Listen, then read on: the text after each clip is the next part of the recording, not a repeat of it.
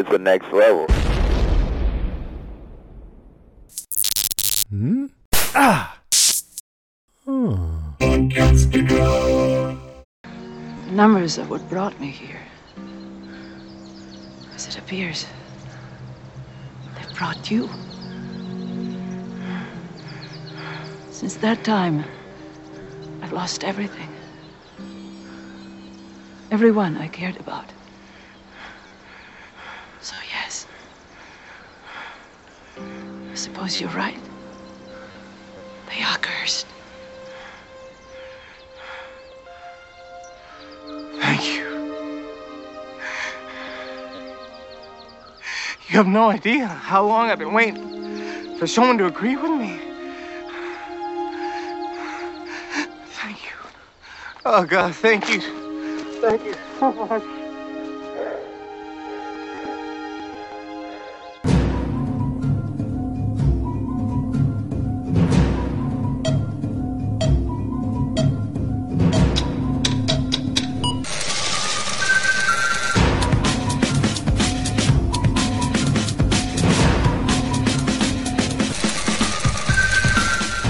Welcome, survivors, into this episode 10 of We Have to Go Back, Lost Revisited. From the Next Level Podcast Network, I am Ben Beck. From Podcastica, I am Kristen Howell. And we're back to talk about another episode into our in our weekly format. This is week 2 of our weekly format, and I'm excited to keep doing this way.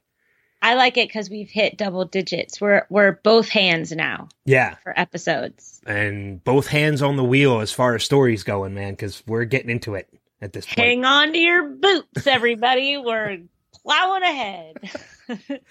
Okay. All right. No, a lot of great feedback last week, too, from the fact that we're weekly and the fact that we're incorporating Manifest into the podcast with the Manifest minutes. I just finished last week's episode, or this week's episode, right? What's today? Whatever. I just finished this week's episode about 10 minutes ago, so I'm still kind of like on fire from that episode. Yeah. So I'm excited to talk about it later. Funny story about that. We actually had to delay our podcast recording until later in the day because one of the two of us completely forgot to watch Manifest before we started recording. And me being the professional that I am, I gave Ben the extra time needed for his lazy ass. Oh, nice try there, miss. It was me. It was Kristen who was forgot to watch Manifest earlier. I actually forgot how to do. I actually forgot a lot of stuff today. So yeah, that's all right though. You've had a lot. Without going into too much detail, you have had a lot happen in your life over the course of the last 24 hours. Yeah. So, but good stuff this time. All good stuff. All great stuff. And I couldn't be happy for you. And it's your clumsiness and your what's the word I'm looking for? Now I can't even think of it. My brain fartiness. Yeah, is forgiven because of that. My brain flatulence. Brain flatulence. Yeah, there you go. But as we mentioned, we're moving forward and we're full speed ahead into the rest of this season 1. As this week we talk about episode 18, Numbers, which it's going to be interesting. I watched the episode twice because we're going to dive into it with our top 3. And I think we're going to go top 5 once we hit the season finale, and then forward we'll change it to top 5. Cause I know we've had one or two of our friends who listen say like, we want you to do top 5. And we're like, yep, we're going to, we're trying to transition, relax. And, I didn't sound like such a dick though when I said it to them. That's good. Yeah. But you did to like everybody else. So no, they were the only ones that said it, but this is going to be an interesting one for me because whereas I usually have almost a full page of notes, this episode is very key, not just to the rest of the season, but to the rest of the series. And there is major importance to this episode, but I really don't have a lot of bullet points in my notes because with as much as important as it is, the episode is still pretty straightforward. At least in my opinion. I could be totally off the mark as far as what your notes go. Oh, well, you know, I'm right. I'm I like notes. You're a note-taking fool. I am. Or a note-taking fiend. One day I'll post a picture of my little notebook. Just think about Yvette Nicole Brown when she's on the Talking Dead couch and you're like kind of almost there. Oh, sorry, I was taking a drink. Wow. Yep, sorry. Yeah, I can only imagine what your little lost notebook looks like. And one of these days we'll put that in our Podcastica Next Level Podcasting Hall of Fame. Oh, yeah, we'll sell it to charity for 5 cents. I was going to say $5. For $5, I'd be like, woo! Man, there's some lost fanatics out there. You never know who might get that. Yeah. So, and hey, man, there's another lost fanatic that I know you, I, and Jason, our head honcho over at Podcastica, know that I'm going to work on trying to get on this podcast because he is probably the biggest lost fanatic I've ever heard of. Oh, cool. So we'll talk about that later. How about if we talk about the episode? Yes, let's do that. So, cool, man. As we mentioned, we're to the weekly format. Only one episode of the show we're going to be covering per podcast. And this is a spoiler-full podcast. So you will be hearing spoilers, not just of the episode, but of the future of the series as well. So that being said, let's jump into things with our top 3. And Kristen, we'll kick it off over to you. What is your first of the top 3? So my first of the top 3 is going to be Hurley's bad luck list. I started actually making notes of everything bad that started happening to him after he won the lottery. And it's when you put it all out, like on paper, and you list it out, you can totally see how this poor guy comes to think that, his whole life is cursed. So you have his grandfather, Tito Reyes, that had a heart attack. And then his mother fell out of the car, broke her ankle, and then the house that he bought her caught on fire. The pastor that was at the grandfather's funeral, he got struck by lightning. Hurley's brother's wife left Hurley's brother for a woman. Hurley got arrested because they thought he was a drug dealer in his bright yellow Humvee. There were storms that took out a sneaker.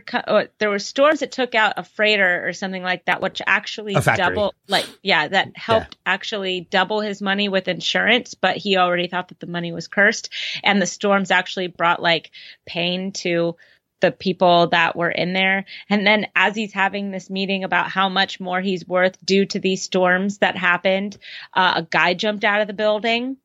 And then a sneaker company blew up and 8 people died. Then there was the plane crash and everything after that happened. And then when he goes to the mental institution, that guy almost fell trying to change a light bulb in the dumbest way I've ever seen somebody change a light bulb. And he probably, I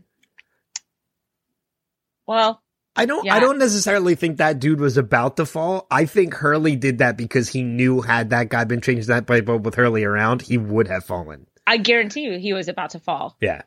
I guess like a million times a million. That guy was about to fall. And so, that's quite the list. I mean, we don't really know how much time has passed since he won the lottery. But even if that was just a year, that's like a really bad year. And now he's presumed dead on this island that he's probably never going to get off of. And, and then that bridge goes out for Charlie. And Hurley is right. Nothing bad is happening to him. In fact, everything good is happening to him. But everything's falling apart. People are dying. Things are exploding all around him. Anything that's even associated with him. So I could see how he would think that he was this bad luck charm, bad penny wherever he went. Yeah. Right. And we haven't even seen all of the bad luck that happens as of yet, too. I mean, there's still a whole nother episode that we've already made mention before in Trisha Tanaka is Dead, in which there are other things that happen to Hurley and the people around him. I mean, we could keep a running list. I think we should, because I think it's only going to at least double in size at this point. Hurley's bad luck list. Yeah. So So that was my number 3. And you know what? I'm gonna go out of order with mine too, because one of my top 3 actually ties hand in hand with that, and that's Hurley's determination / bravery / motivation.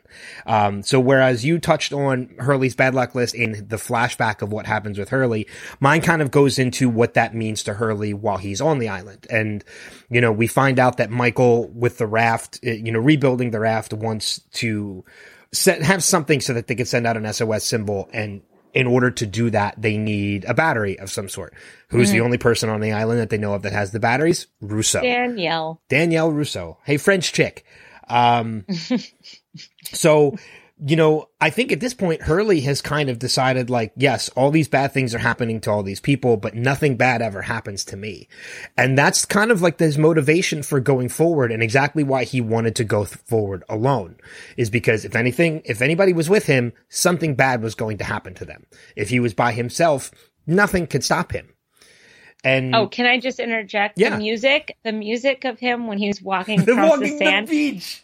Probably the best music that they could have chosen. Like, it was so perfect. I remember watching it going, this is perfect. It makes me laugh every time I see it. Like, even rewatching the episode today, I still laugh every time that music hits. And I know it's not funny, but even the scene when he is talking to his financial advisor, and, you know, like, when this financial advisor is telling him, I don't believe in curses, and the guy drops past the window. It's really not funny that a guy died, but it's damn funny that happened at that particular moment. It still makes me laugh.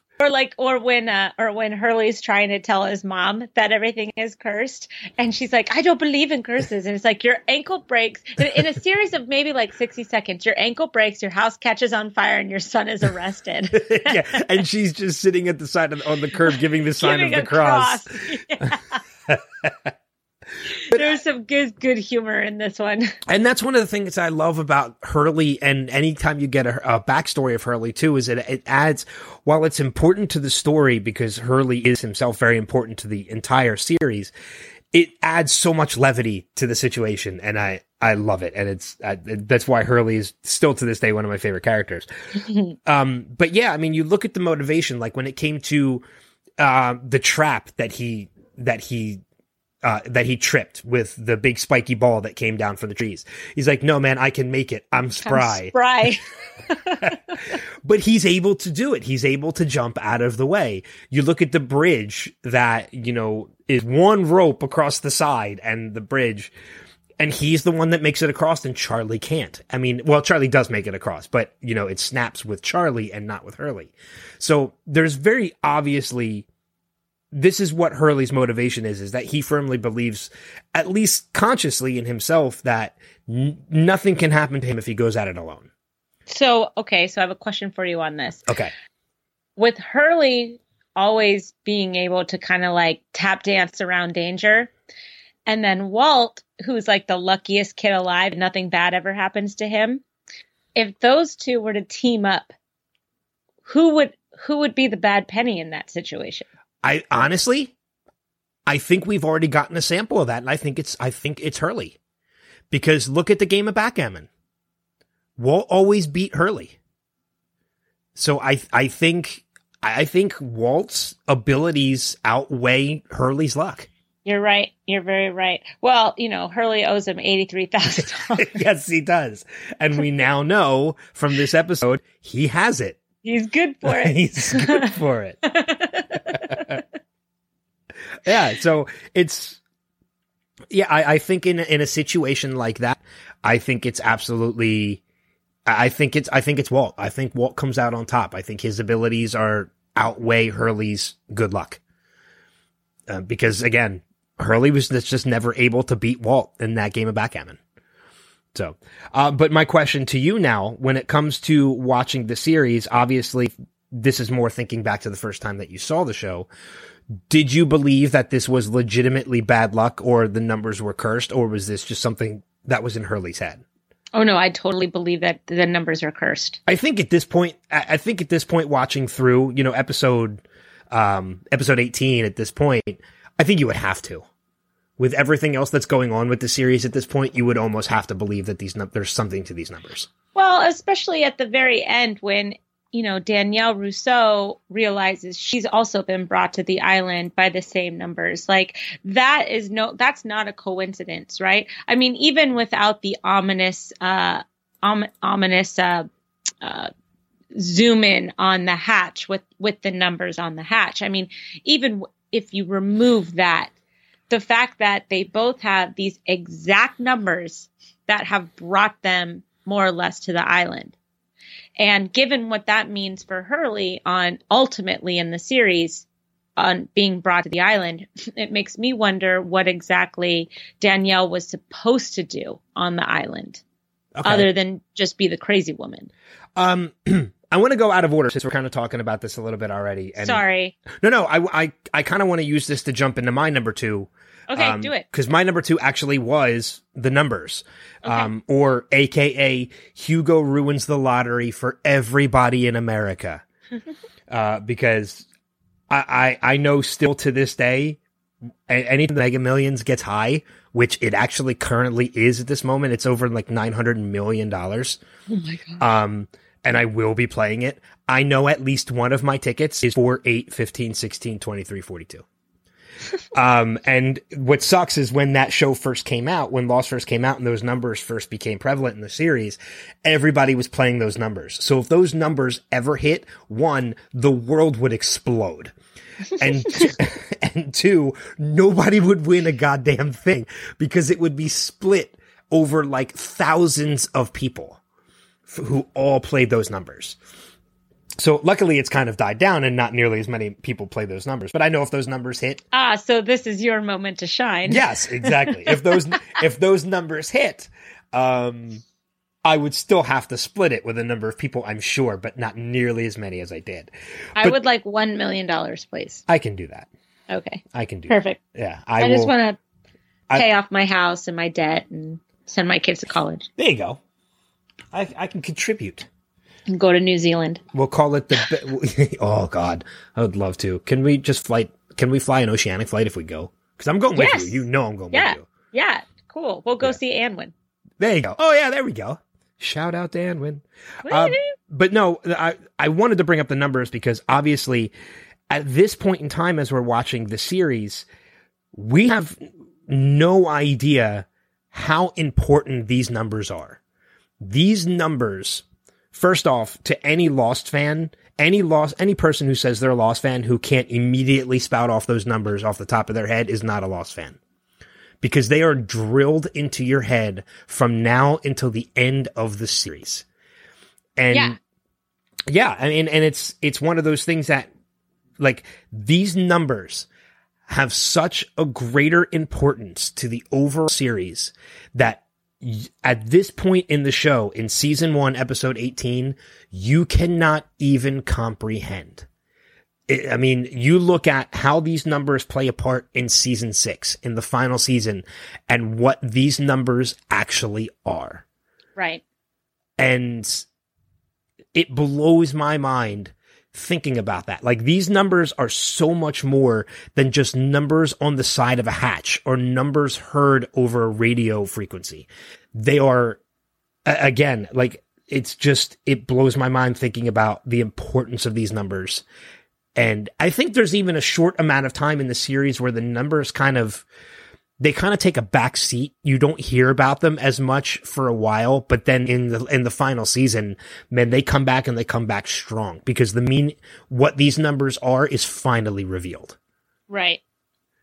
Well, and I think that this episode really kind of gives a nice little launch pad for it. I mean, it has Danielle Rousseau, Hurley, and it appears on the hatch. So 3 different times in 3 different places for 3 different reasons, these numbers come up, and they all seem to, be in common with the island.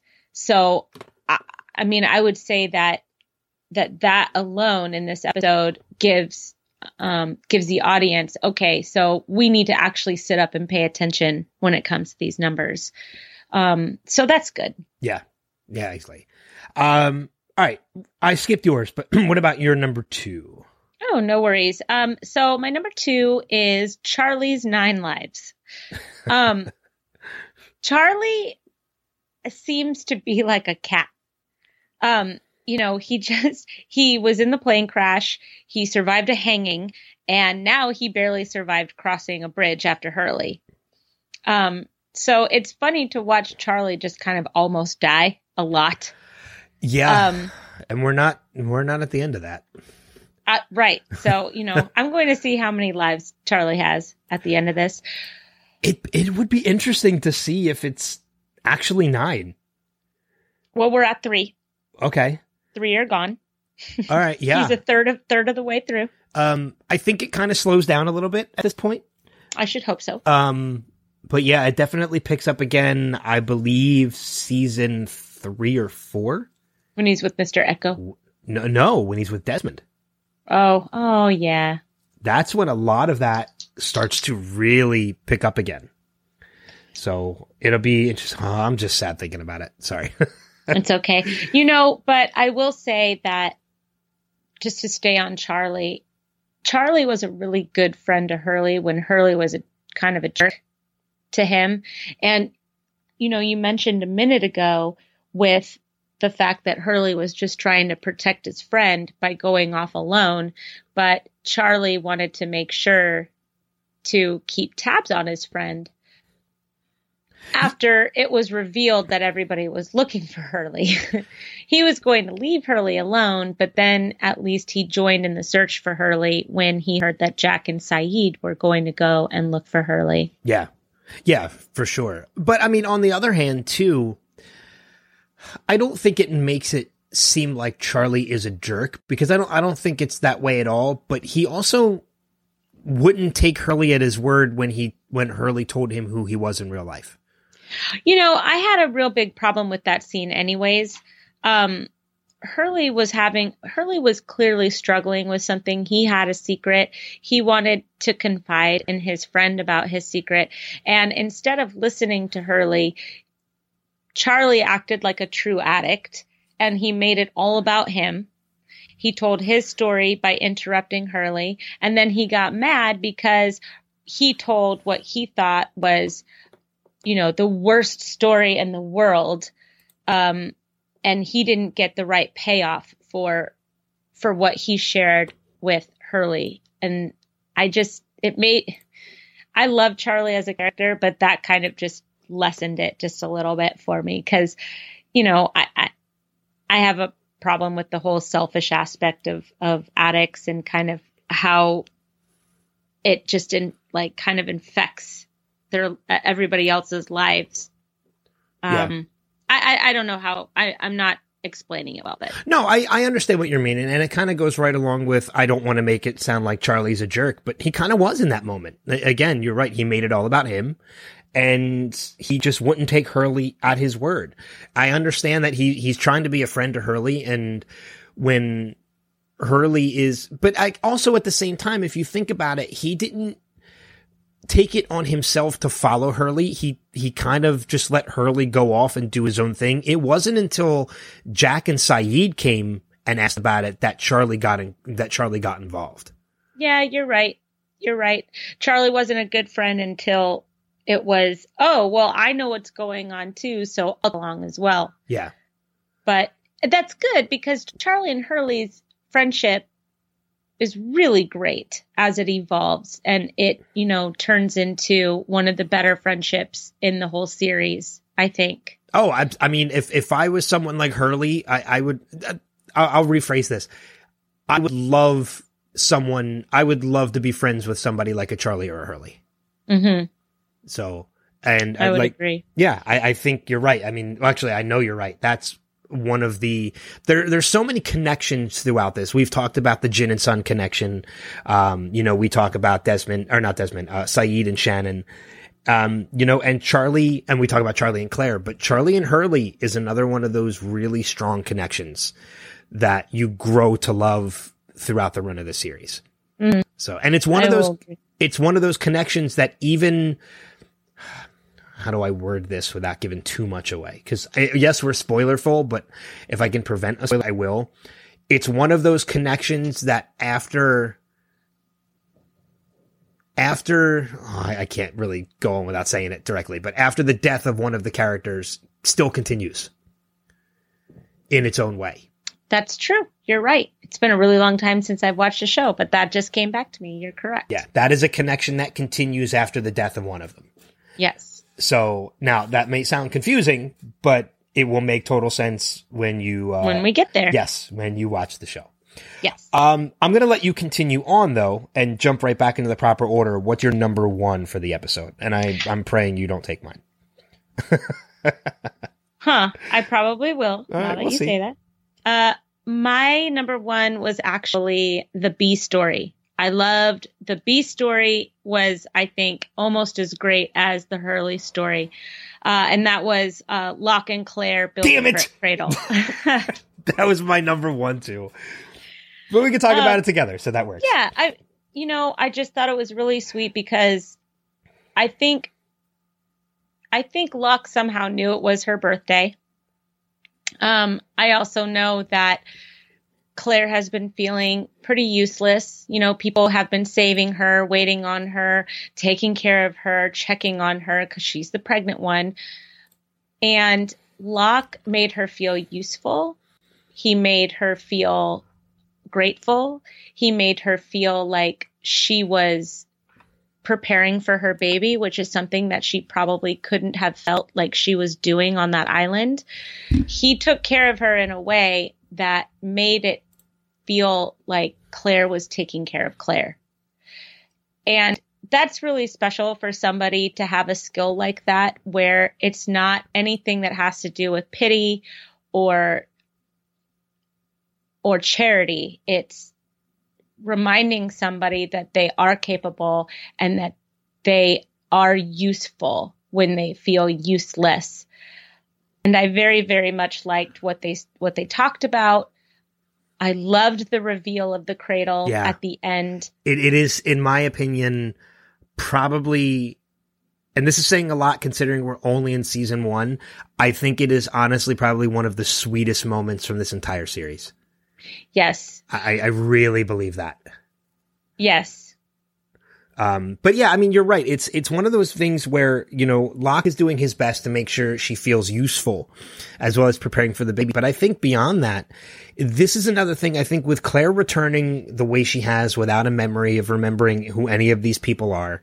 And yes, she's made a connection with Charlie again. It's almost a form of isolation that she's been feeling at the same time. She's sitting alone on the beach because Charlie is now away doing his thing with Hurley, Saeed, and Jack. And even when Charlie's there, she still partially feels isolated because he's really the only person that she's connecting with, and she still doesn't even know him. Like, she's still getting to know him. So to be in a group of all these people and not know any of them, that's a major form of isolation. Even though you're not alone, you're still isolated. Mm-hmm. And Locke is really doing his best to kind of break her of that. And I think that is something else that just adds to that scene, other than making her feel useful and making her feel, you know, prepared for her baby. He's doing his best to make sure she doesn't feel isolated. And I think in the back of his mind too, he's also doing this because perhaps this will help her remember. And I think that's very important to the scene. And I think just, again, kind of adds to the whole element as to what I mentioned before, and that this is one of the sweetest scenes from the series. I will agree with you. I had a really wonderful time with that subplot. I just thought that it was just as good as the A plot. So yeah. I think the only question I have is, where did Locke get a saw? You know what? He built it. I don't know. It's Locke. He probably found the iron and forged it, and, you know, happened to have some kind of a kit to make the teeth of the saw. Who knows? Hey man, he made glue out of rendered animal fat. He made glue. He has 500 knives. Oh, you know what? I bet you it's in his knife kit. That's right. You're right. I just realized that too. It's probably in the knife box. Yep, because if he was going to go hunt or, you know, do a walkabout, my guess is he probably needed some sort of a serrated edge. But it's funny, like, I think I remember watching this episode for the first time and again, realizing how sweet it was that he did something like that. But at the same time thinking, okay, this guy just built a cradle out of, like, branches and stuff by rendering animal fat into glue. Who is this man? Like, I know. it just adds more to the mystery of Locke at the same time, but makes you realize, like, while he's completely mysterious, he's not a bad guy. Ugh. Just such not a bad guy. No. And there's so much more to happen with Locke, even before the end of this series. And it's so funny, too, because thinking about that, by the time we get to the finale of this series, Locke has been one of the most confident characters in this series. Like, he's the one that stepped up and said, we're not the only people on this island. Like, he's helped Boone to overcome his fears. He's helping Claire get through her isolation and uselessness. But by the end of this series, man, there's a switch that flips, and not for the best in Locke. Right. And it's because of something that happens to another character that he kind of takes a nosedive for a minute. Right. Well, but if we're just talking about Locke and we're not talking about not Locke, but if we're I know what you mean by that. Right. If we're just talking about Locke, what I love about this character is that everything he does is quiet. Everything he does is very nuanced, and he does it in a way that it makes the other person shine. It makes the other person evolve, and it takes him out of the spotlight. And I think that there's something very lovely about that, especially in a world where, at least in today's world, where people are shouting from the rooftops, look at me, I'm special. And in this way, Locke just says, look at them. They're special. Look at this person. Look at you go. You're going to be fine. You're going to be great. I believe in you. And there's something about encouragement that I just find very, very wonderful, very wonderfully quiet. Well, I think on the other side of that too, you look at what we know of Locke's backstory at this point. We know that before the island, he was in a wheelchair. He was paralyzed. We know that he was constantly being told of things he couldn't do. And I think one that kind of reflects now is that he, after being told for so long about things he knew he could do, but was told he couldn't, and now he's actually able to do those things, I think he's kind of reciprocating that. I think he's kind of taking these people and he's seeing things that they may not believe in themselves, and he's helping them to believe in that, because that's the change that he's made being on this island. But on the other side of that too, I think he's so used to having so much attention because he was in a wheelchair and because of, that him standing out so much. The special needs of his life. Yeah, I think he's kind of like, you know what?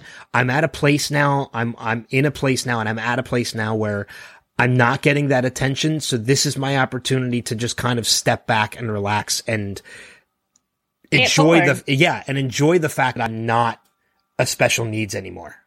Isn't that great too? And it adds to the complexity of his character, which again, I've mentioned it before.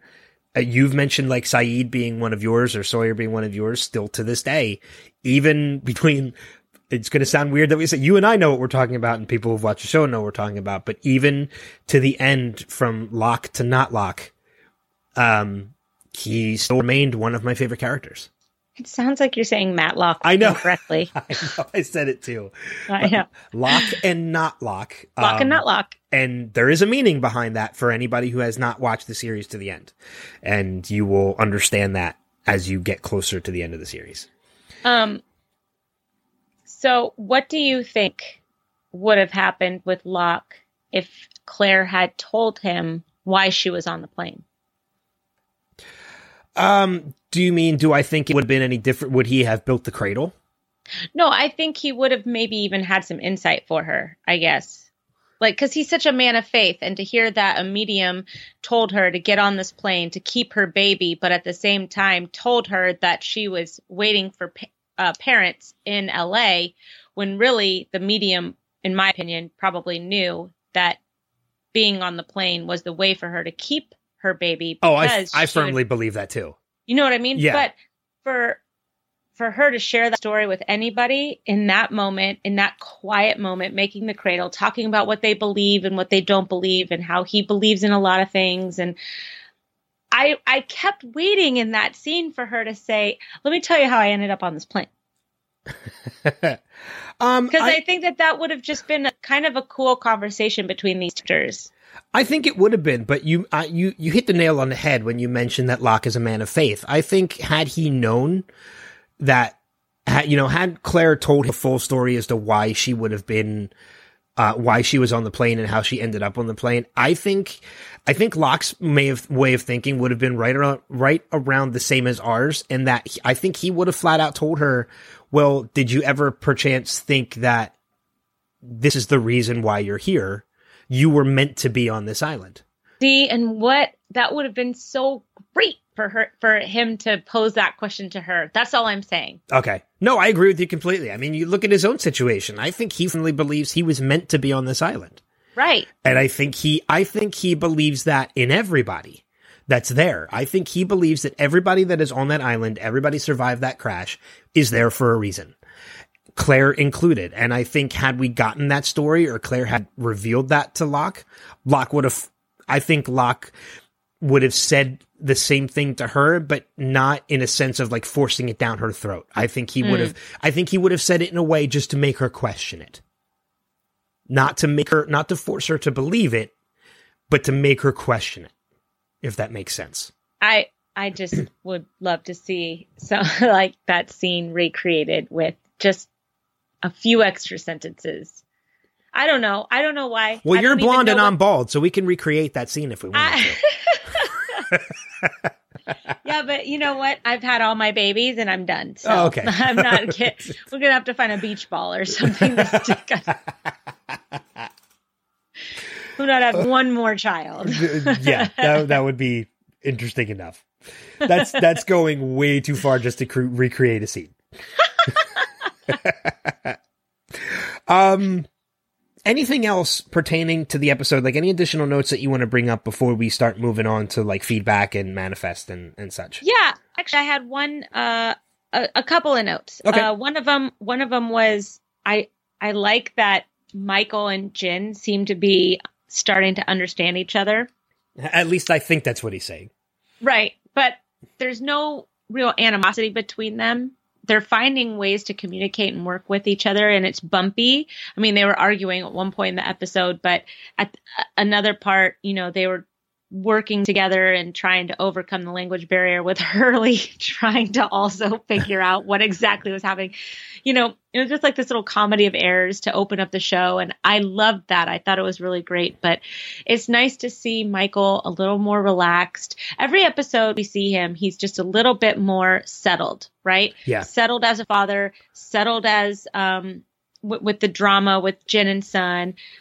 He's settling into a leadership position for his own project, which I think Michael is a character that needs to be grounded by something like that. As a construction worker, he was probably a foreman. He works with his hands. He knows how to lead a team as far as that goes. And, a man that doesn't have something to focus on or work towards can get very lost and even high anxiety. And so I like it that, and I don't know if it was a character choice with the actor whose name is escaping me right now, Harold Perrineau. I think it's Perrineau. Okay, Perrineau. That I was really close. Yeah, you were getting there. I was on my way. And I don't know, and like I said, I don't know if that was a character decision or something, but every single episode I see him settling more into what his life is on that island. And I enjoy that. I'm starting to enjoy Michael, and that's wonderful because I love that actor. So, yeah. And then the other note that I had was, at the very end with Rousseau telling Hurley, yes, I think the numbers are cursed. And he just like relaxes for the first time. And it's like he's relaxing for the first time, probably since winning the lottery. And she is being hugged for the first time in probably 16 years. Yeah. And it's such a strange little moment for the two of them, but it worked. Well, because it's the first time somebody is telling Hurley he's not crazy. Like, and that's gotta be a huge relief for Hurley, so much so that you would hug a complete stranger who was just shooting at you. Right. Well, especially after the one friend that he's really made on the island, Charlie, just called him a lunatic. Yeah. Yeah, exactly. So yeah, that's another one of those scenes that just I chuckle at every time I see it, because it's just that lighter side of Hurley that I absolutely adore. Mm-hmm. So, and he's just so big and she's so teeny tiny, and he like wraps her in this hug, and you just kind of lose sight of her a little bit. and I love the follow-up scene to that too, when Charlie catches up to Saeed and Jack and, you know, says like, I lost Hurley, somebody was shooting at us, and Hurley shows up, and there's that moment where, you know, he hands the battery to Jack, looks at Saeed and she says, hey, and there's that scene, just that follow-up scene of Saeed and Jack looking in utter shock that Hurley was able to pull this off, and Jack with that quiet, silent smirk of, all right, we really don't have anything to worry about when it comes to Hurley.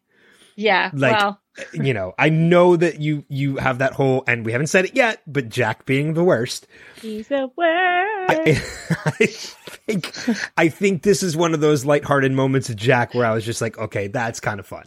Yeah. You know what? Good. I'm glad that Jack got through a whole episode without being a jerk to somebody. I mean, that's just great. Good job, writers. I mean, he only had like five minutes of screen time. So in that 5 minutes, he was able not to abuse or sarcastically remark or shame anybody. So yes, that's great. He got through an episode without being a jerk. I have two notes real quick. One of them is when Hurley is with his financial advisor and they're going over everything that he owns. There's the mention of him acquiring a box company, which again is another connection to another character. Because Mr. John Locke worked for a box company, and we do find out in a later episode, it is indeed the company that John Locke worked for, is a box company that he works for. Damn yellow Humvee showing up. Yes, that Humvee showing up again later on down the road. Every single time somebody talks about Locke's box company, all I see is Boone in the rain going, is that something that you learned in a box company? Every time. My other note though is something I don't know if you picked up on, and it wouldn't be an episode of this podcast if I didn't have at least one thing I might potentially be reading too much into. And it's it's with a character who is in this episode who we have yet to mention, and that's Sawyer.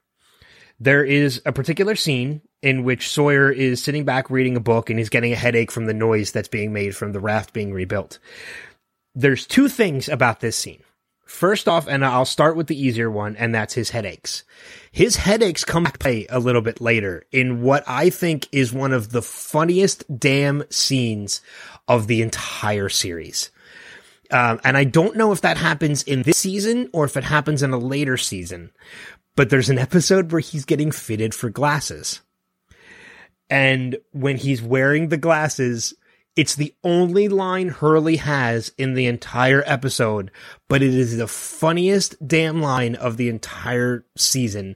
And it's where he tells Sawyer, dude, you look like you got steamrolled by Harry Potter. And just seeing Sawyer getting these headaches just took me directly to that scene and made me laugh. That's awesome. Because we find out a little bit later on, this is a little bit of the spoiler, is that the headaches he's getting aren't actually from the noise, it's from his reading because he's nearsighted. Or he's farsighted. He's getting older, and you need glasses when you're older. But I want to divert attention to the book that Sawyer is reading. What was he reading? He's reading A Wrinkle in Time. Oh. Which, if anybody who's not familiar with A Wrinkle in Time, it is literally a book about good and evil. And in essence, by the time this series ends, that is ultimately what is happening. So I'm wondering if this is just purely coincidence. It's not. Nope. I'm already saying it. This is a big hint as to the future of this series. Because it becomes good versus evil. It's like the backgammon The episode. white and black. Yeah, the white and black. Right. So And John Locke saying, like, this is a story about, dark and light or something. yeah. And I think A Wrinkle in Time is another hint to that. Because A Wrinkle in Time is a book about the ultimate battle of good and evil. Very cool, Ben. You did not read too much into that. That is such a good catch. I did not catch that. That's great. Thank you very much. You're welcome. You get a star now. Yay!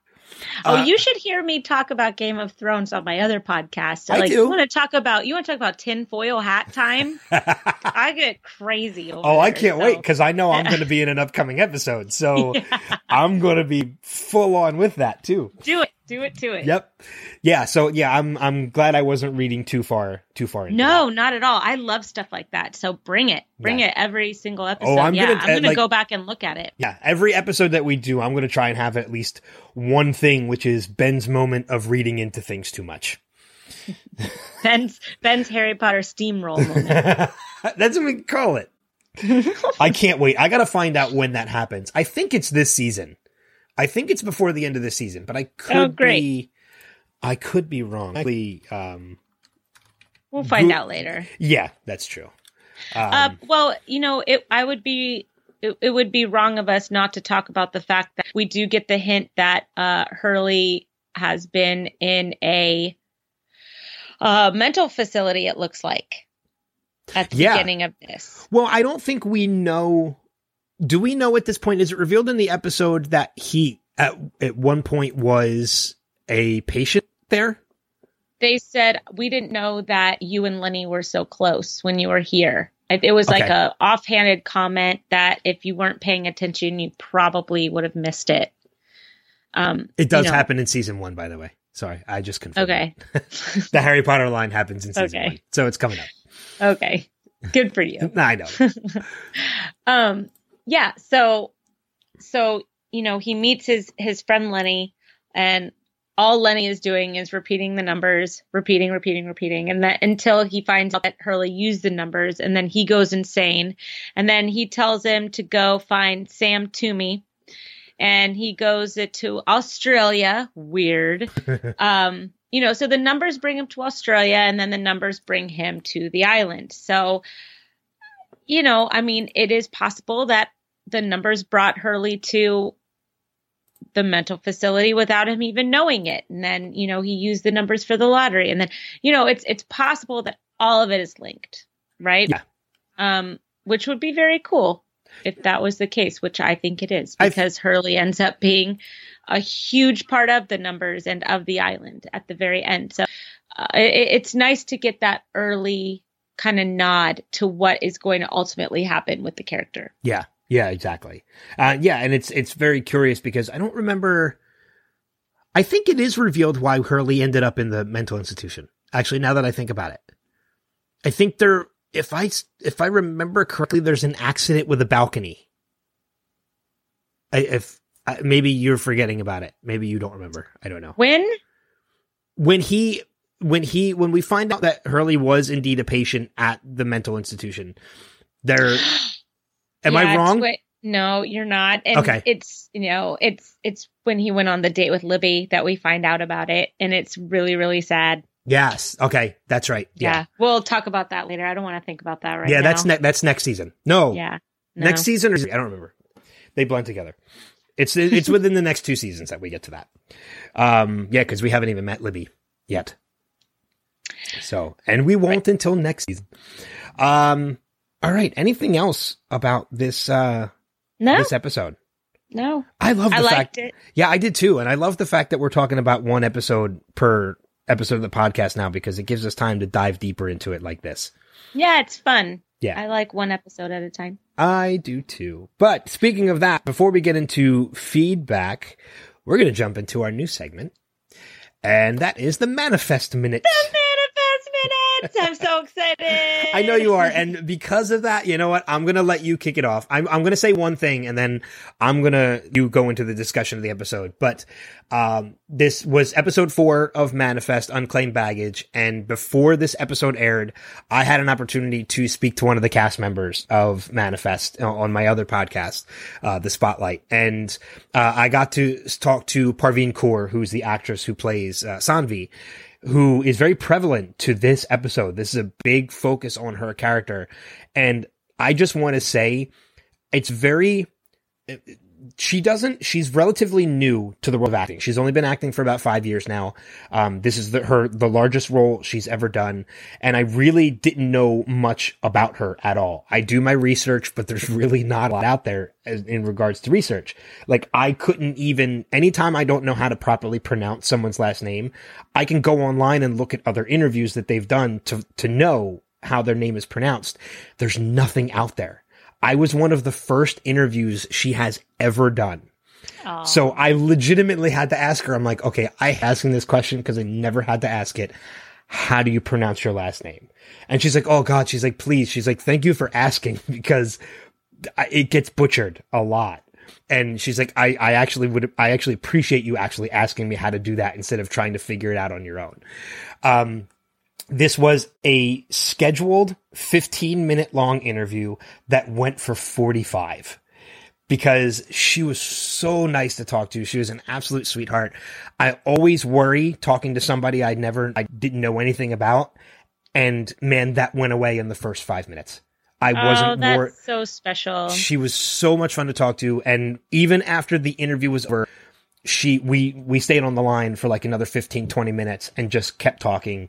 Cause she's based in New York now. She moved from Vancouver to New York for the show and everything. And the coolest part about it, I texted you immediately after the interview and told you this, was when I mentioned during the interview that we're now talking about Manifest on the Lost podcast, on this podcast. She admitted that she has never watched Lost, but at the end of the interview, she told me, she gave me her personal email to send her links to where she can find this podcast because she is sharing it with the cast of Manifest, which is amazing. That's really cool. I like that. And if any of you are actually listening to this right now, like I have to tell you, I really love this show, like a lot, like a weird amount. I don't think we'd be talking about it on this podcast if we didn't both love the show. Yeah. I really agree with that. And if any of the cast of Manifest are listening to this right now, which we hope you are, congratulations on 3 additional episodes. Yay. We hope it's more. I hope you guys get greenlit for a second season and a third season because it's really fun. And I love where this show is going. I just love where it's going. This episode, I'm just going to jump right in. This episode had a lot of elements of kind of what the rest of the Stone family has been going through with Grace and Olive. Olive is really, I just wanted to wring her neck at some point in this episode because it seems that what she's doing is she's trying to create drama in her life by calling Danny instead of calling, like she called Danny and then she called her mom, and she only wanted her mom to come. She didn't want her dad to come. And it wasn't because, you know, she wanted to hide anything from her dad. It was because she wants to get her mom and Danny probably back together. And I thought that was kind of a dick move. And when Ben shows up, it's Ben. Yeah. Yep. When Ben shows up, and she looks shocked to see him there. And then you see who Danny is.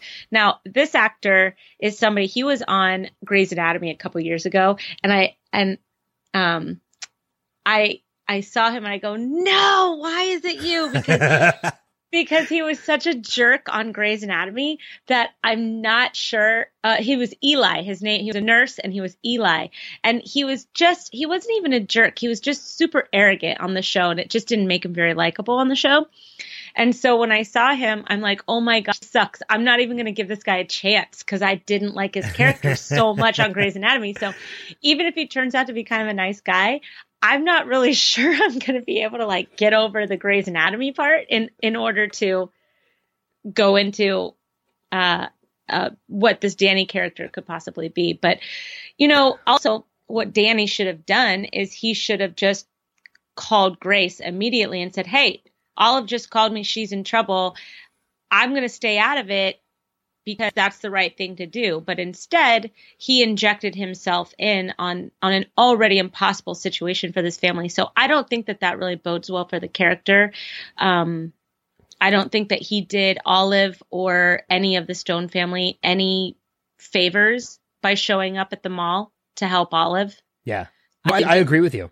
Yeah. So, you know, it looks like they're going to break apart, Grace and Ben. And that upsets me because I remember in the very first episode, it looked like there wasn't going to be a love triangle. And I really appreciated the fact that they weren't going to make a love triangle of any sort with this family because it's already so hard to put a family back together. But, you know, it's television and I understand that you need to have an element of drama. And so they've decided to go with this love triangle, and it looks like it's just going to get a lot messier, which is a bummer. But well, it'll be interesting. Yeah, and I don't really know if he's going to be, because he's only cast. Looking at the cast of credits for, you know. I don't want to know how many episodes he's in. Okay, you don't want to know.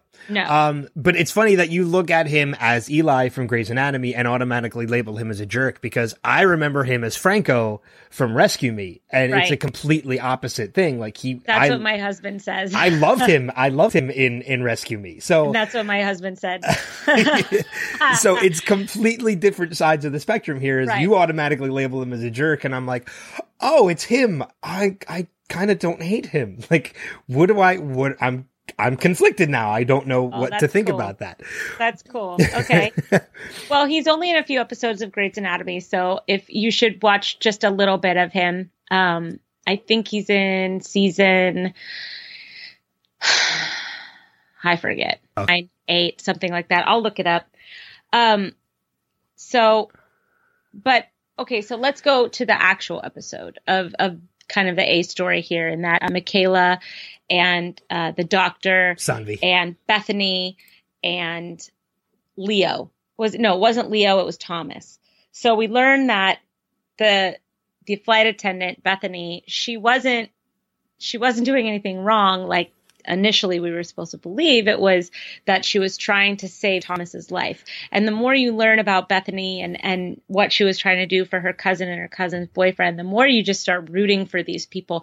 And then you realize there's nothing sinister about these people on the plane. And it seems like there is. And I like that they called it a calling, the calling. You know, Michaela got the calling wrong. And if Ben hadn't just walked away from what seems to be the beginning of the end of his marriage and the break in his family, he probably would have been more receptive to Michaela, but he was already just like, stop making everything worse. Everything's terrible. We just have to put our head down and the NSA is following us. And like, just last episode, he was more into, no, let's follow this and let's try and decipher the story and blah, blah, blah. But now he's like, I have to save my family. So poor Ben is being pulled in like 8 different directions. Yeah, exactly. Which is so sad.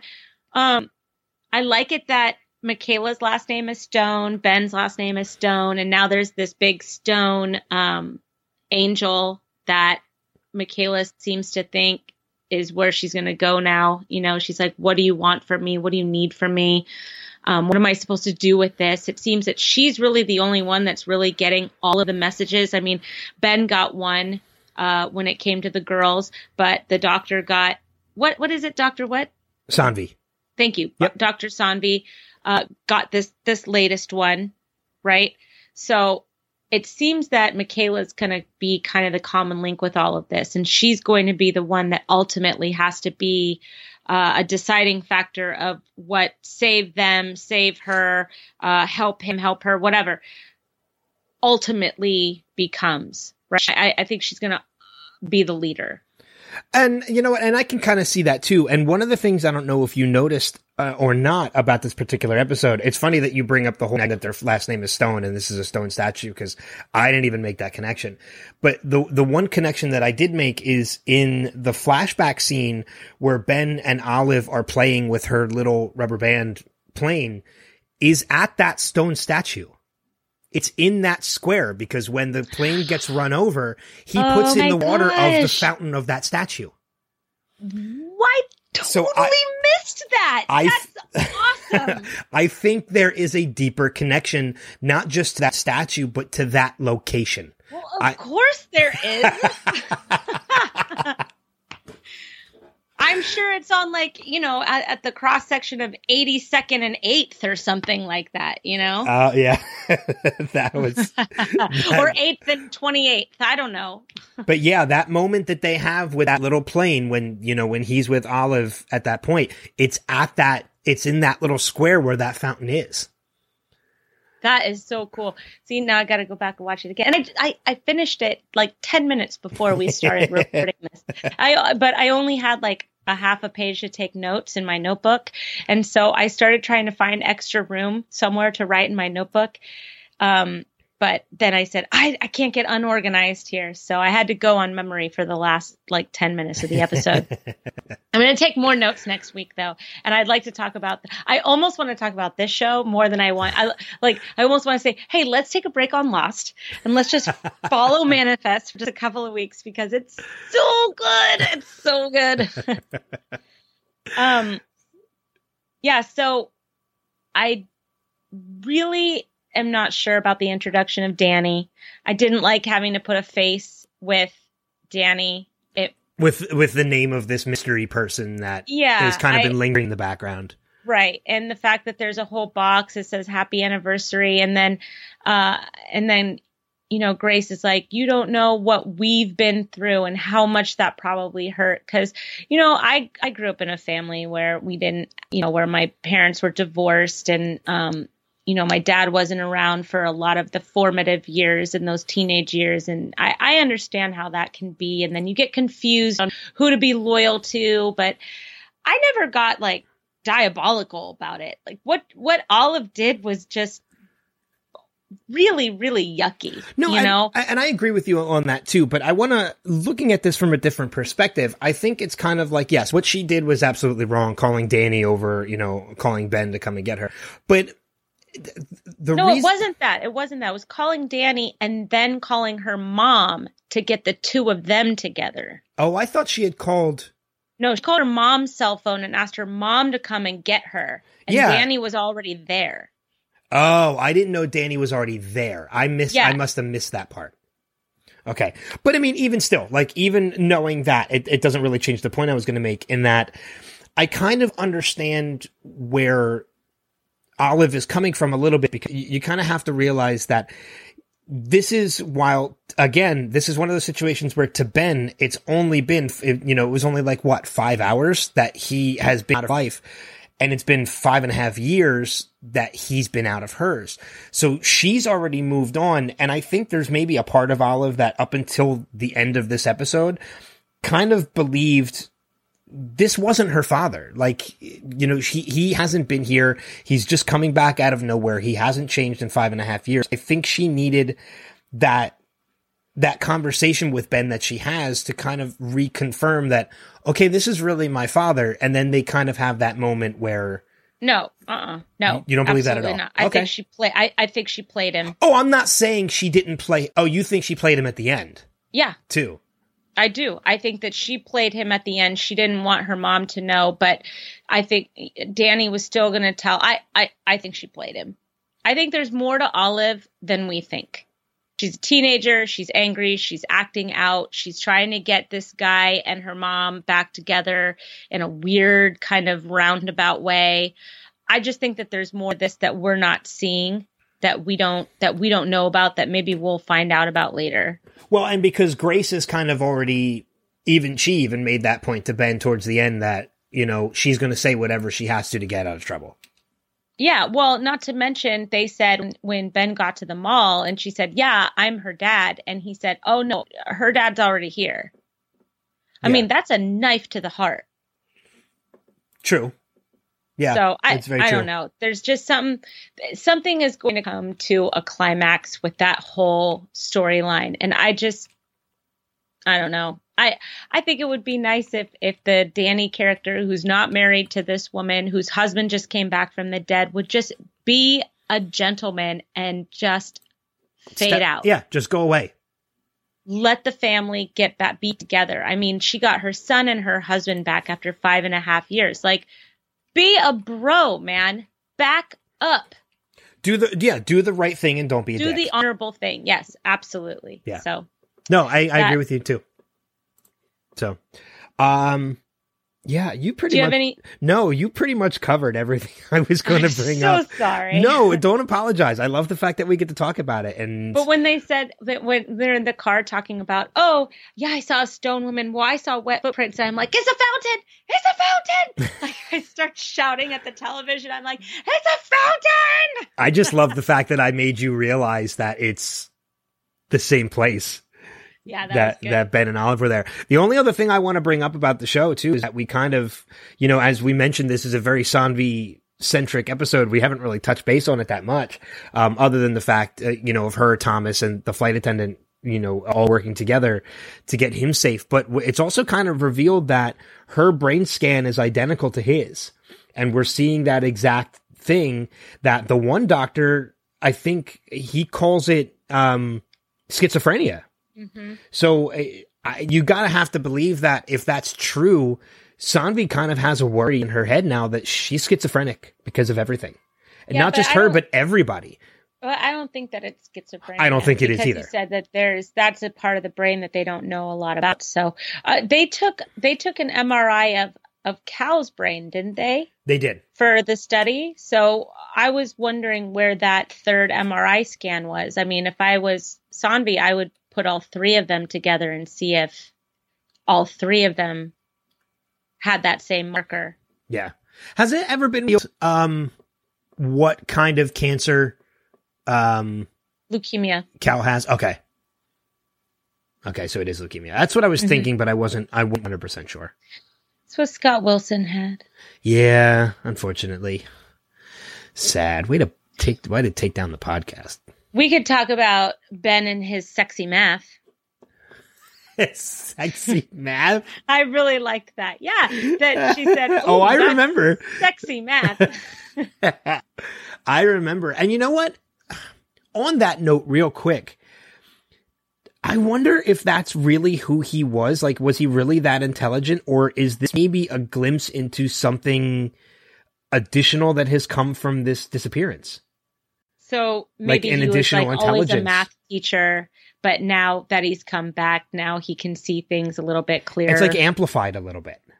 Hey, maybe that. Look, anything is possible. They took a 5-hour plane ride, and it's 5.5 years later. I think that we're in the anything is possible realm of this show. Yeah, we're only 4 episodes in, so and we know as of right now there's still at least 12 more to come.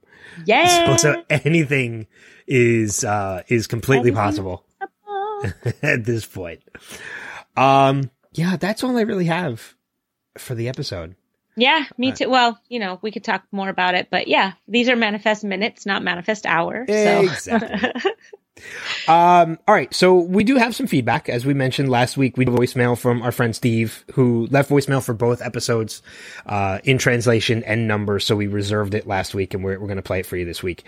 And then we have another voicemail in which he leaves us some actual feedback about Manifest. So yay! We might as well open it up to other people too. And we give you how you can reach out and leave us feedback. If you want to leave us feedback for Manifest as well, I say go for it. Please do, because I really, really love that show. A lot. You've made that known. And it's not just because people from the show might be listening. No.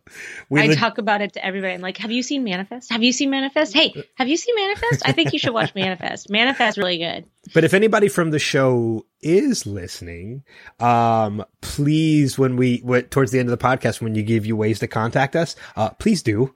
So we can possibly have you on the podcast with us, because that would be awesome. So, even the guy that plays Danny. Yeah. We could talk about Grey's Anatomy. I'll talk to him about Rescue Me.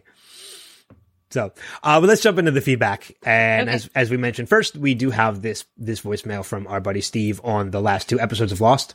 So we'll play that now. Hi, Kristen and Ben. I just wanted to leave some feedback for In Translation and Numbers. First off, In Translation started with not an eye opening, but an open eye, being Jen's. Hurley seemed to be on the TV when the little girl was watching the TV. I thought that was kind of interesting. It looked like there was some sort of news footage of Hurley. And it's hard to take notes when you're trying to read subtitles. Love the line, everyone gets a new life on this island, when Locke is talking to Shannon. And then in Numbers, we're starting to see these connections that are coming up.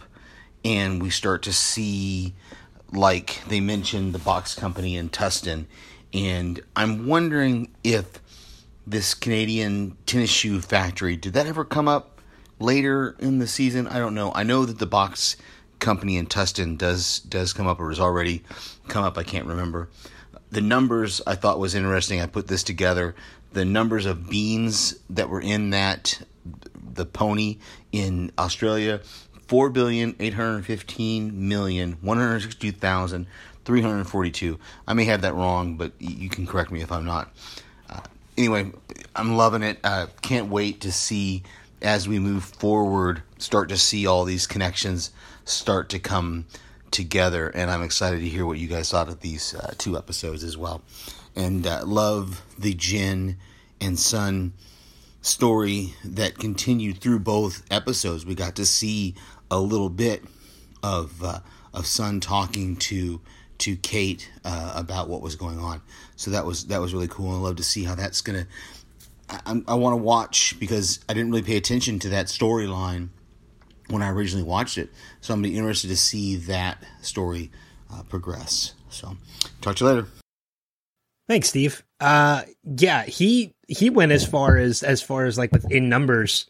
He even named the city that the box company was in. I didn't even know that.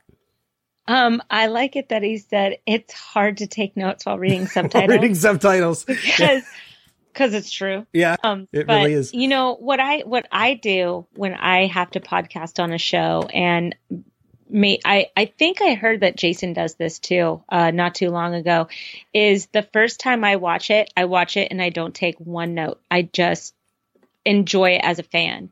And then I'll watch it the second time. And that's when I feel like I can look down and take notes and press pause, and I won't lose the tone or the feeling of the episode if I have to break it up like that. So I usually do that too, especially when it comes to the DC podcast that I do, because I'm such a fan of like characters like the Flash and Arrow. The first time I watch purely as a fan, because the episodes are airing for the first time. So yeah, I do that. I watch the first time as a fan, and then I'll watch again, and I'll take some notes the second time.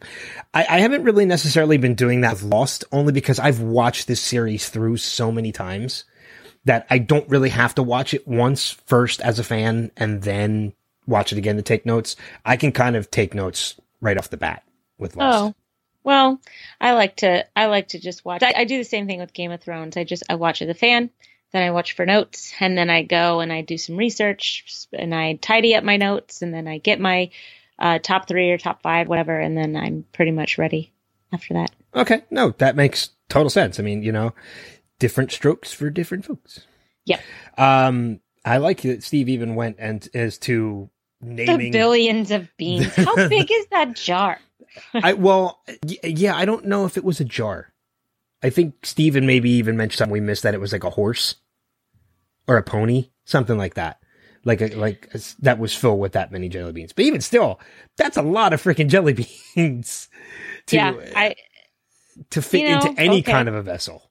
I would like to know exactly how much space that would take up. And I'm not a mathematician. I don't do the sexy math.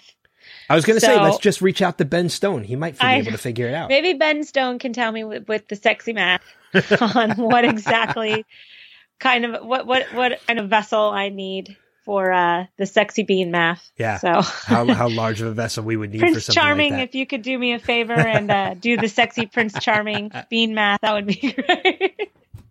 Sexy Prince Charming bean math. Yes, I brought it all together. I'm going to write a book, and that's what I'm going to call it. It's going to be the name of Josh Dallas's autobiography. Sexy Prince Charming Sexy bean math. in Asgard. There we go. Got it all. What does Asgard have to do with it? He was in Thor. That's right. Golly. That took me a second. I'm sorry. And you call yourself a Marvel fan. I don't follow Prince Charming as much as everybody as much as somebody else does. I think we have one more voicemail. We do. By the way, since Steve is always doing our voicemails, I think that this should just be called Steve Says.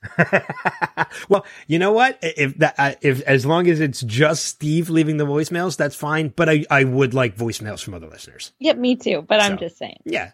But we do. He did leave us another voicemail, and neither one of us has actually listened to this one yet. So he named it Unclaimed Baggage. I'm assuming it's having to do with Manifest. We could be totally wrong, and he's going off on some psychotic rant. Ooh, but let's see. Let's find out. See what happens. Let's play that voicemail now. Hi, Ben and Christian. It's Steve, and just had a quick thought for your Manifest Minutes. Loved seeing Daniel Sunjata. I haven't seen him in a long time, so that was great, even if it's just brief cameo. And I've been waiting ever since they had this theory that Grace was with someone else. I've been waiting for evidence of that. Like, she's got to be there somewhere, pictures or anything. And I don't think they were married because her last name didn't change because she got the letter from the insurance company was addressed to Grace Stone. And I didn't notice the 828 in this episode, but maybe it was there. And that's it. Talk to you guys later. Thanks. So yeah. I'm wondering if I didn't check the numbers on Bethany's house. Oh, I didn't think about that either. Yeah, because it was too late. I didn't look at that either. I didn't really pay attention to see if the numbers appeared. So that's a good point. It wasn't until I saw that there were numbers on Bethany's house that there might be an 828. I'm sure there's a Reddit thread covering that if we were to go and look.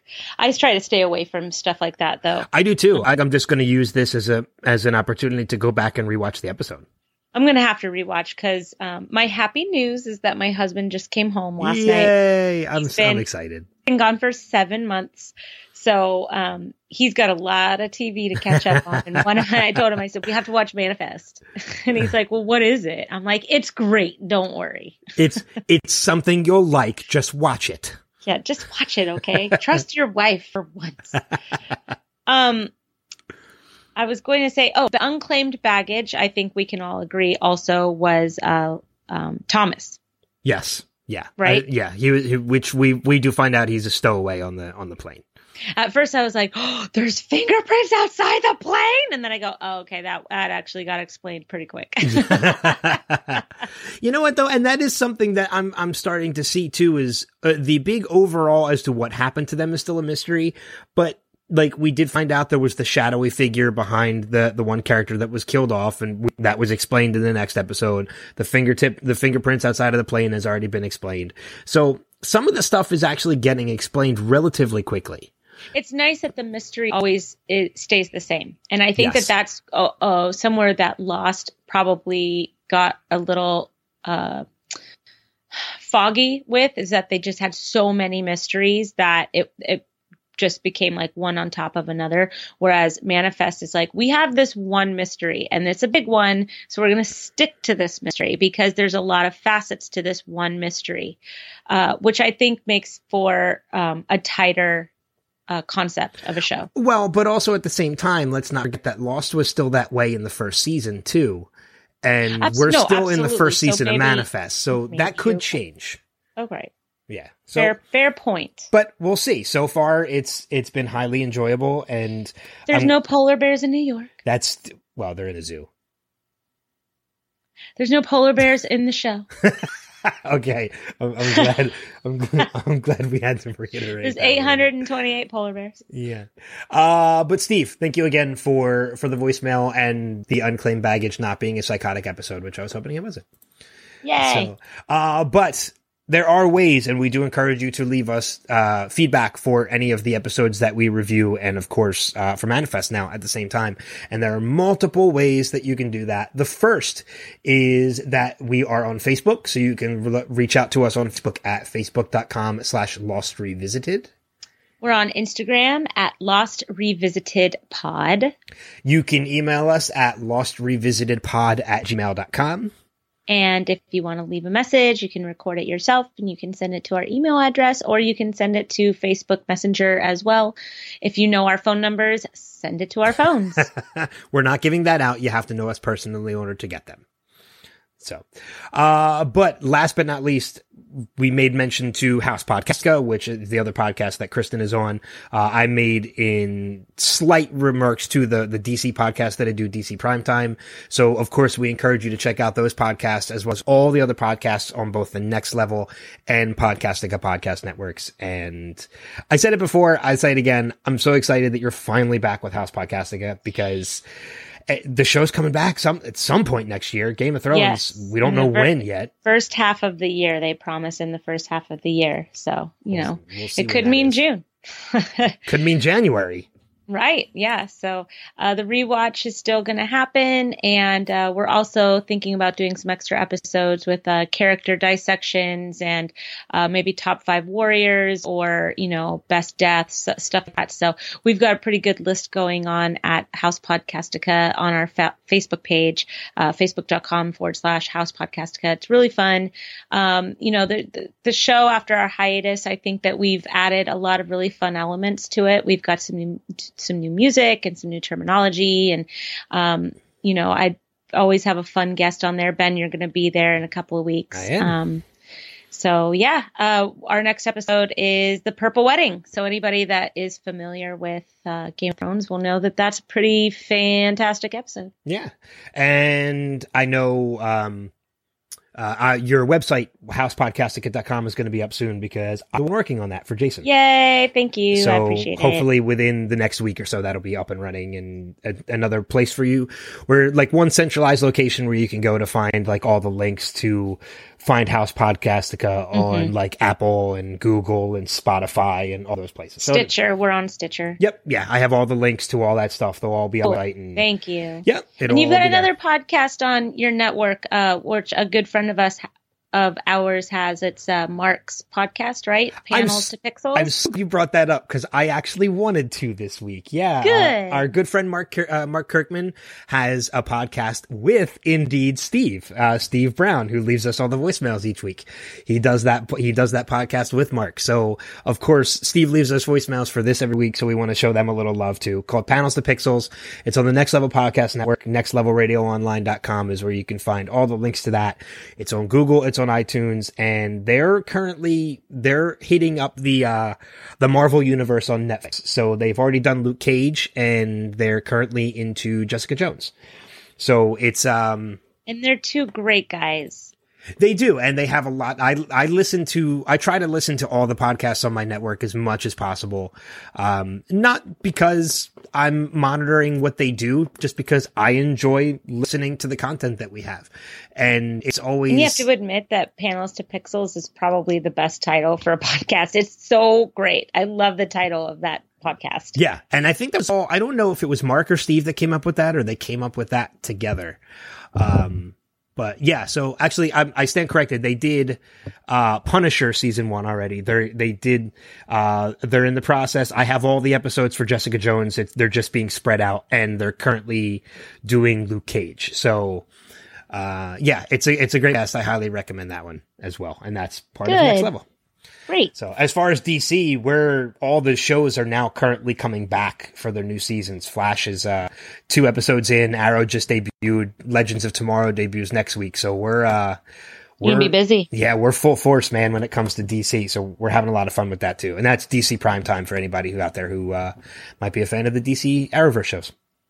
So I might listen to it even though I'm not a DC fan, just because I like your podcasts. Oh, okay. Well, you should listen to the Spotlight too, since that's the interview one. I know I should listen to a lot of things that I don't listen to. Do you right know, now. I have so many friends who have so many podcasts that it's almost impossible to listen to them all. But I try my best. Even if I only get through like half of an episode before I got to move on to something else, I at least, because even when it comes to Podcastica with, Walking Dead back, I love the Walking Dead cast that Jason does. And I try to listen to it every week. I don't always get to. Sometimes I'll get through about half of it. And then, I still to this day don't know if my name has ever been part of the shout out at the end or not. Because half the time I never make it to the end. I make it close, but I don't make it all the way to the end because I have to move on to something else. But, I was just going to say the trials and tribulations of managing a podcast network. Yeah, I get it.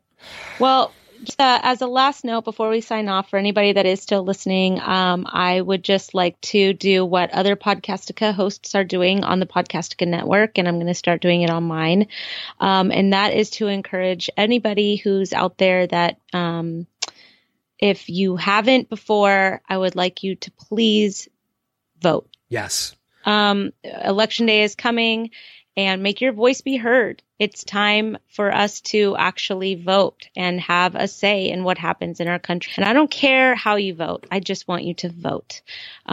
Because as long as we vote, we are still a democracy, and we are still of the people, by the people, and for the people. And I truly 100% believe in of the people, by the people, for the people. And the only way to continue that is for us to vote on election day. Get off your butt, take a free Uber, take a free Lyft, walk, ride your bike, rollerblade. I don't care. Absentee, I don't care how you do it. Just vote. So thank you very much for your attention. I understand that, that's kind of maybe considered political, but I just want to let you know it's very important to us. I know it's important to Ben and I. It's important to, I know the Podcastica podcasters. Please just go out, make your voice be heard, and vote on November 6th. No, I agree with that completely. And again, I reciprocate your point of that. I know how I'm going to vote. You know how you're going to vote. We know how each other is going to vote. We don't need to know how you're going to vote. It's just the fact that you do. Yep. And that's the most important part. People need to go out there. They need to make their voices heard, and that's the best way to do it. And we've even had a conversation about this before, and forgive me if you brought this up in what you were just talking about, but, if you absolutely have to do it via absentee ballot, that's perfectly acceptable because at least you're voting. If you don't have to be absentee ballot, if you have the time, if you have the means to make it to the polls, don't be lazy. Don't do an absentee ballot. Actually go out and physically vote. That's the only other point I'm going to make. Get your sticker. Yes. Go out and get your sticker, post it on Facebook, and make it known that you let your voice be heard. Yes. So, yep, I agree. Okay. Yeah. I agree with us. Yes. But with that being said, that's going to wrap it up for this week. Next week, we're going to talk about episode 18 of Lost, titled Deus Ex Machina, which I don't remember whose it is the Harry Potter episode. I will say that. So I knew I wasn't far off. No, I don't think it is. I think it might be a Boone episode, actually. Okay. Because of what is found. Okay. So, I don't know. We'll find out next week. Yes, because I don't have it up on my iPad right now. But until then, we will see you guys further down the rabbit hole. Take care. Bye. Everybody with me, drinks on me. Hey y'all, who you came with? Who you leaving with? This my line. Everybody with me. Hey y'all, who you came with? Who you leaving with? Everybody with me, drinks on me. Hey y'all, who you came with? Who you leaving with? This my line. Everybody.